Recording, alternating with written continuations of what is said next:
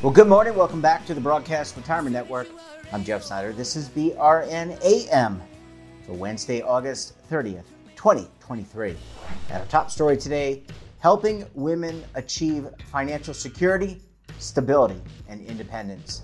And joining me now to discuss this and a lot more, Cindy Hounsell of Wiser and Ramsey Alwyn of the National Council on Aging. Ramsey, great to see you. Cindy, great to see you. Welcome back to the program. Thanks for joining us this morning. So thanks, Jeffrey. It's great to be here with you and good to be here with Ramsey also. And great opportunity to talk about the new survey. So I thought I'd just take a minute to sort of highlight the challenges that women still face so that the audience sort of knows what these issues are. Sure. And so, the lower lifetime wages, the part-time work due to caregiving responsibilities, longer lifespans, longevity risks, less access to workplace plans. These challenges also affect and result in lower benefits from Social Security and likely any retirement benefits. Yeah, and Ramsey, I mean, this is an important study. It's important to kind of keep this up to date. And look, we're going through some very interesting times. In addition to the heat of the summer, we've got market volatility, inflation. Cindy already mentioned the caregiving responsibilities. Women are really struggling financially. Let's talk about the larger impact to aging and financial and retirement security. Well, thanks for having us. It's such a timely, important topic. And all of those issues, market volatility, inflation, caregiving responsibilities, all of them negatively impact an ability for a woman to age well, age as she desires. We initiated this survey to really lift up the voices of women 25 and older, women with lower income, so we can better understand what they're feeling, what they think could even help. And what was fascinating was that they do think there are opportunities for policy change that could make a difference, that could help. But the reality, the brutal reality is that women are scared, they're fearful, they're literally terrified that they are going to run out of resources. And the pandemic, the economic instability, the market volatility has only reinforced just a real concern and fear of being out of control. And we're seeing that in terms of an uptake in early Social Security claiming, for instance, that people are worried that the program won't be there. And so they're claiming early and taking a lifetime cut as a result. So I think there's some real factors here that demonstrate we're long overdue in addressing what it takes to ensure all women can age well with financial security. And this public opinion survey that Wiser and NCOA partnered on provides a bit of a blueprint, a pathway for some tangible policy proposals that could make a difference. Yeah, and I want to get to that in the second half of the program, but I want to come back to Cindy for a second, and I want to go back and forth between both of you. Cindy, we talked about, we had you on the program. We actually have had both of you on the program previously to talk about similar issues, but I want to go back to this survey. How have women done historically? Meaning, you looked at the survey results today. Have they improved? Have they not improved? Are we still kind of at a baseline, a flat line in terms of women's financial security? Well, it's hard to say. I mean, I think the bigger issue is that women don't have access to retirement plans at the workplace. That's huge. And that's along with 45 million other people that don't have access. And the other important issue, I think, is that there are about 24 million workers who actually have access, but they don't do anything about it. They don't know. I mean, we get tons of stories from people that are really upsetting, that they were there, they didn't know, nobody told them, which is why they need, one of your later questions, the financial literacy. So is really important. But, women are scared, and that comes as no surprise. I think, that what their top concerns are, what the survey showed, the cost of housing, Social Security and Medicare being cut. I mean, how can the programs that women most rely on are always the ones, like Ramsey said, they're taking that early because they think that the program might go away. They hear politicians say something, that we're going to do all these things to the programs, and they just run scared and think, well, I better take it now. If I don't take it now, it won't be there. And then the other thing is not having enough savings to retire, and outliving their savings is also a big issue, and living paycheck to paycheck, not being able to pay bills.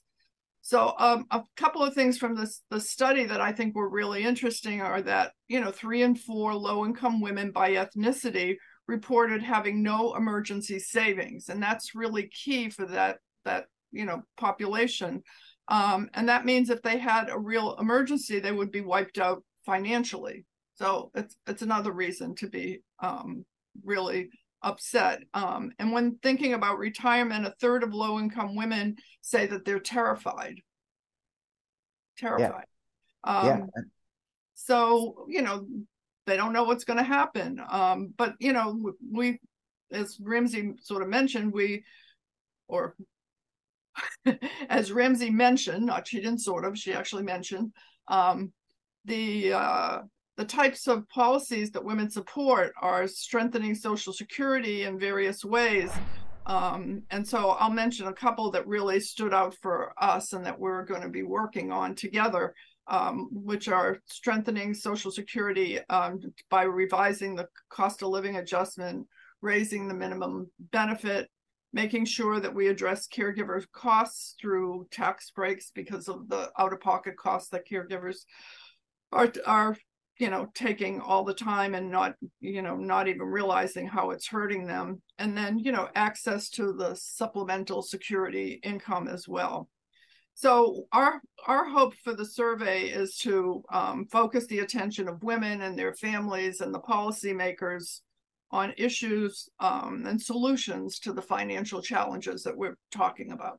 Yeah, absolutely. And Ramsey, I just want to come back to you before we close out this segment. Then we can talk about some of these policy initiatives. But the National Council on Aging, we're all aging. We're all living longer. Women outliving men from a statistical average.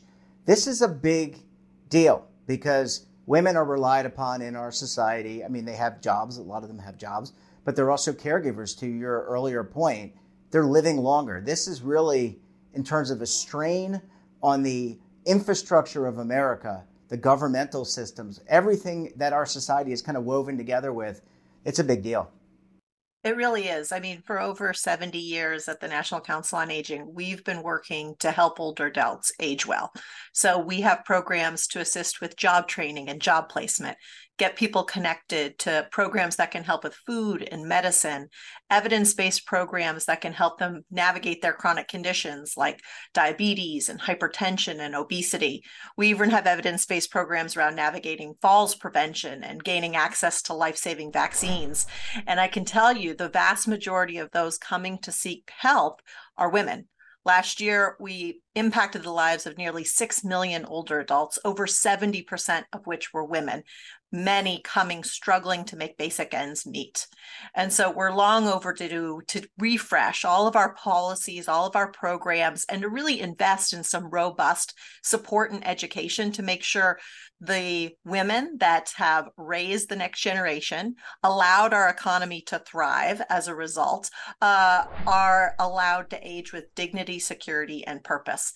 And this survey that we conducted, What Women Say, you can find it on ncoa.org/What Women Say, really lifts up the voices of women to share what their pain points are and some real tangible recommendations that, interestingly enough, are quite bipartisan in their support. So if elected officials are paying attention, there is a bipartisan agenda here to ensure women can age well. And I look forward to talking about that more.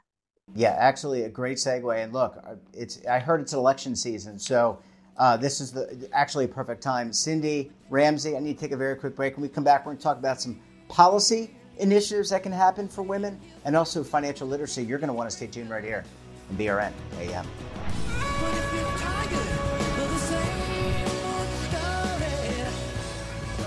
Imagine a new television network that will make you richer, healthier, and in control of your financial future.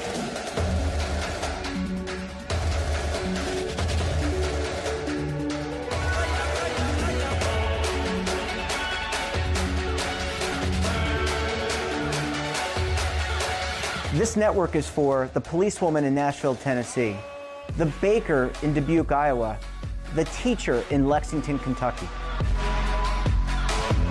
We want to make the idea of savings and retirement culturally relevant. But what do you see as a defining issue of the midterms, especially for the smaller businesses? I mean, they are the lifeblood of the American economy.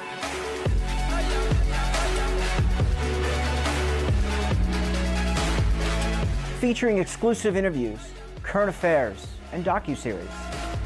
33 years old, you retired early. The philosophy is money only matters if it helps you live a life that you love. But you got to start thinking about retirement as soon as you get in. The Broadcast Retirement Network will drive very high engagement with premium partnerships. So this isn't retirement and savings for your parents or grandparents. This is for all Americans. And we're going to change the way you think about money.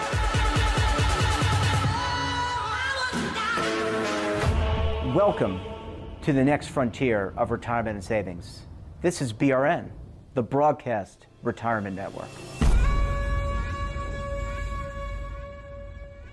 Well, Cindy, Ramsey, great to have you stay with us. Really appreciate you hanging around for segment number 2 this morning. Thanks for having us. Yeah, this is, I think we both of you did a great job, not we. You did a great job in terms of outlining the challenges that many women 25 and older face. They don't have access to retirement. They live longer, which is a good thing, but they're also caregivers, and they're really the glue that holds a lot of families together. So a lot of headwinds there. Ramsey, let's come back and let's kind of break down some of the policy initiatives, things that Congress, in their infinite wisdom, can do, the executive branch, the president can do to kind of strengthen things for women and financially. Well, we need to offer women a lot more support than they currently receive. And Congress can absolutely play a role in making that possible. So in our recent survey, we asked a series of questions about policy proposals that would improve the financial and retirement security of women. We wanted to hear from women, and in particular, Black, white, Latina women, what they think could make a difference. And we surveyed the women in regard to 13 different policy proposals, finding strong bipartisan support north of 90% across the aisle, Democrats, independents, Republican women of different ages, different generations, all sharing that they see a role for government to play. And we did not shy away from the word government and the recognition that new resources might be needed to finance these types of interventions, or resources may need to be redeployed in order to support these types of programs. There was strong support for 3 solutions related to caregiving, an area that pollsters identified as receiving growing support since the pandemic, when sort of everyone was awoken to the fact that there's no work without care work. As families were juggling supporting young children with distance learning, families juggling the needs of older, frailer family members, it was really clear that caregiving and caregiver supports were essential, and more people beginning to self-identify as caregivers. Yeah. So the opportunities are very significant in terms of, as Cindy noted, tax credits to be able to honor that caregiving contribution, opportunities when strengthening Social Security to honor that contribution in the Social Security record, and then also creative ways to look at the financing of long-term services and support, so it's not all on the family caregiver. Well, thanks for that, Ramsey. Cindy, I want to pivot to you because Ramsey lays out some really important policy initiatives. And we've talked throughout this interview about retirement security. Where does financial literacy fit in? Because I can tell you, I've been around on this planet for 50 years. I don't know it all financially. I think most people don't know it all financially. Financial literacy is a really important part to what we're discussing this morning.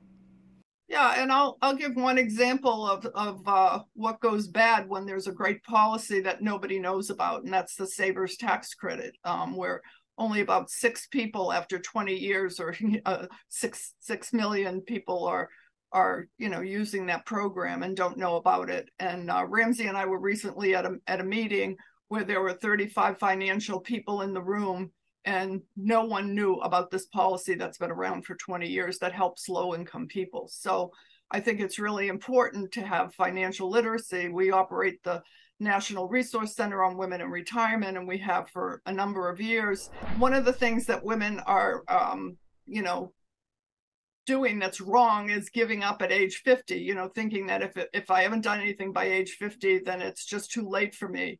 And that there are other things that they could be doing. Well, a lot of women actually start at age 50 because the kids have left the house, and a lot of their responsibilities are not as expensive as they used to be. So I think, there are so many things that we've seen when financial literacy is when programs are given to low-income women. What ends up happening is they have an improvement from 18 to 30%, just in an hour session. So it's amazing what can be done. And there was a great study by Morningstar that's showing that if you are helped with choosing your Social Security benefit, that you have a chance of improving your financial status by 39%. So, and that's only been recently that people have started doing that. But low-income women need to know that just as much as anybody else, because you can stay an extra year and really make an improvement in your benefit, and just knowing the rules and not getting caught with penalties like signing up for Medicare at the wrong age, because it's confusing to people. They think, oh, I'm signing up for Social Security, and so I'll just wait and until I sign up for my Medicare, and then they're penalized. There are millions of people. This has only happened over the last decade because it's so complicated. And if you're low income, there's nobody there really to help you. We just need more programs and brought to scale. Yeah, and I agree with you on that. And by the way, I want to give a shout out to my mom, who, after the kids left and went to college, my mom started a brand new career and had a very successful career for like over 20 years in charitable giving and running a charitable organization. So shout out to her. So Ramsey, there's a lot there to unpack. Women, there is life for women after 50 in terms of a career. That's number one. Number two, you can overcome some of these financial challenges. We need the help of government. Why don't you wrap it up for us? What can we do? What can people who are watching this program do to influence their elected officials, influence the people that represent them in terms of some of these policy initiatives? Well, just kudos to your mother, first of all. That wisdom and experience of after 50, we all need more of. Our employers, our economy, and our families and our communities all need to tap that wisdom and experience and bring it to bear, not just on our economy, but on some of these major societal issues that we're grappling with. So I think that the opportunity of longevity, the gift of the quantity of years and hopefully the quality of years, can just be a major boon to our competitiveness globally, ultimately, if we prepare for it, if we evolve our policies, and if we invest in education and support services so that everyone can bring all their talents to bear and aren't left to go age into poverty ultimately, which is the narrative in terms of the woman's experience. Often a woman of color, an older woman, is highly likely to age into poverty and to run out of that savings. And increasingly, we're seeing that trend among all older adults. Last year's census data demonstrated that older adults were the only group to see an increase in poverty, because we haven't taken a very robust look at our approach to ensuring all can age well. And that affects all of us as a society, as an economy, ultimately. So we want to utilize this new research on what women have to say to raise awareness and demonstrate there is public sentiment, bipartisan public sentiment, that it's time for change, and that there's some very tangible things that policymakers can do to ensure women can stay on track to have an experience of dignity, security, and purpose in old age. So I would encourage people to read more by reviewing the final survey results and to get engaged. And at ncoa.org, there's an action center where we share specific legislation related to helping older adults gain access to employment if they want and need to continue to work longer. Legislation related to Medicare education programs that can help people navigate enrollment in Medicare, and other programs related to education, such as those that Weiser administers in terms of the National Resource Center for Women's Retirement Security. They're so essential, and we need to make sure they're funded well. Well, Cindy, Ramsey laid out, I think, some important program initiatives. I know we're going to get to financial literacy in a second, but you've got another program you want to mention.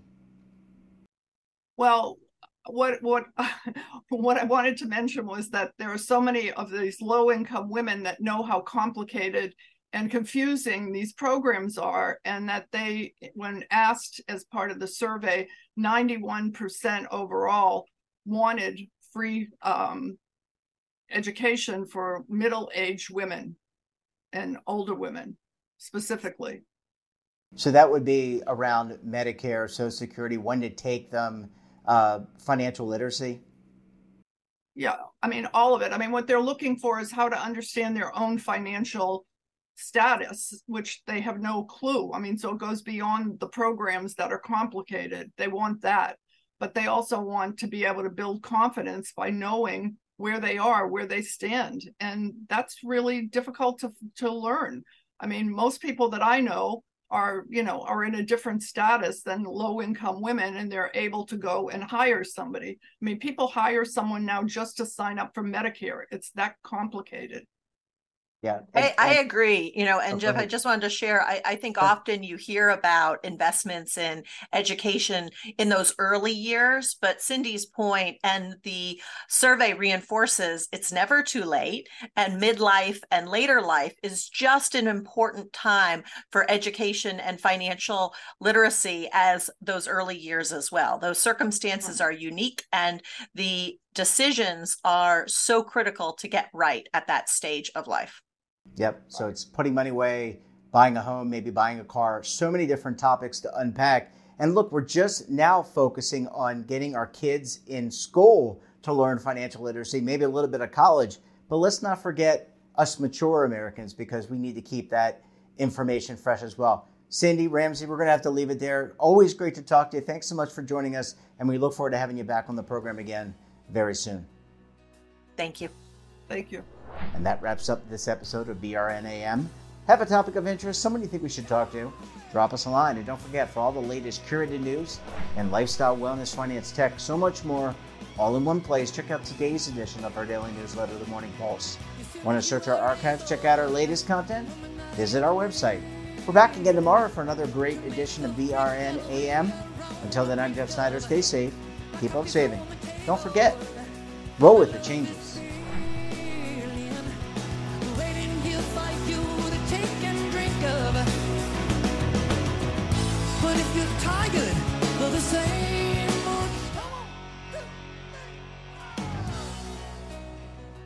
Now is your opportunity to co-create content around any topic on the First Lifestyle and Wellness Network. Reach a global audience through our platform and co-own exclusive branded content.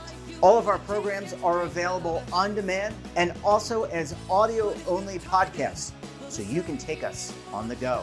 Broadcast Retirement Network, available anytime, anywhere, and on any device.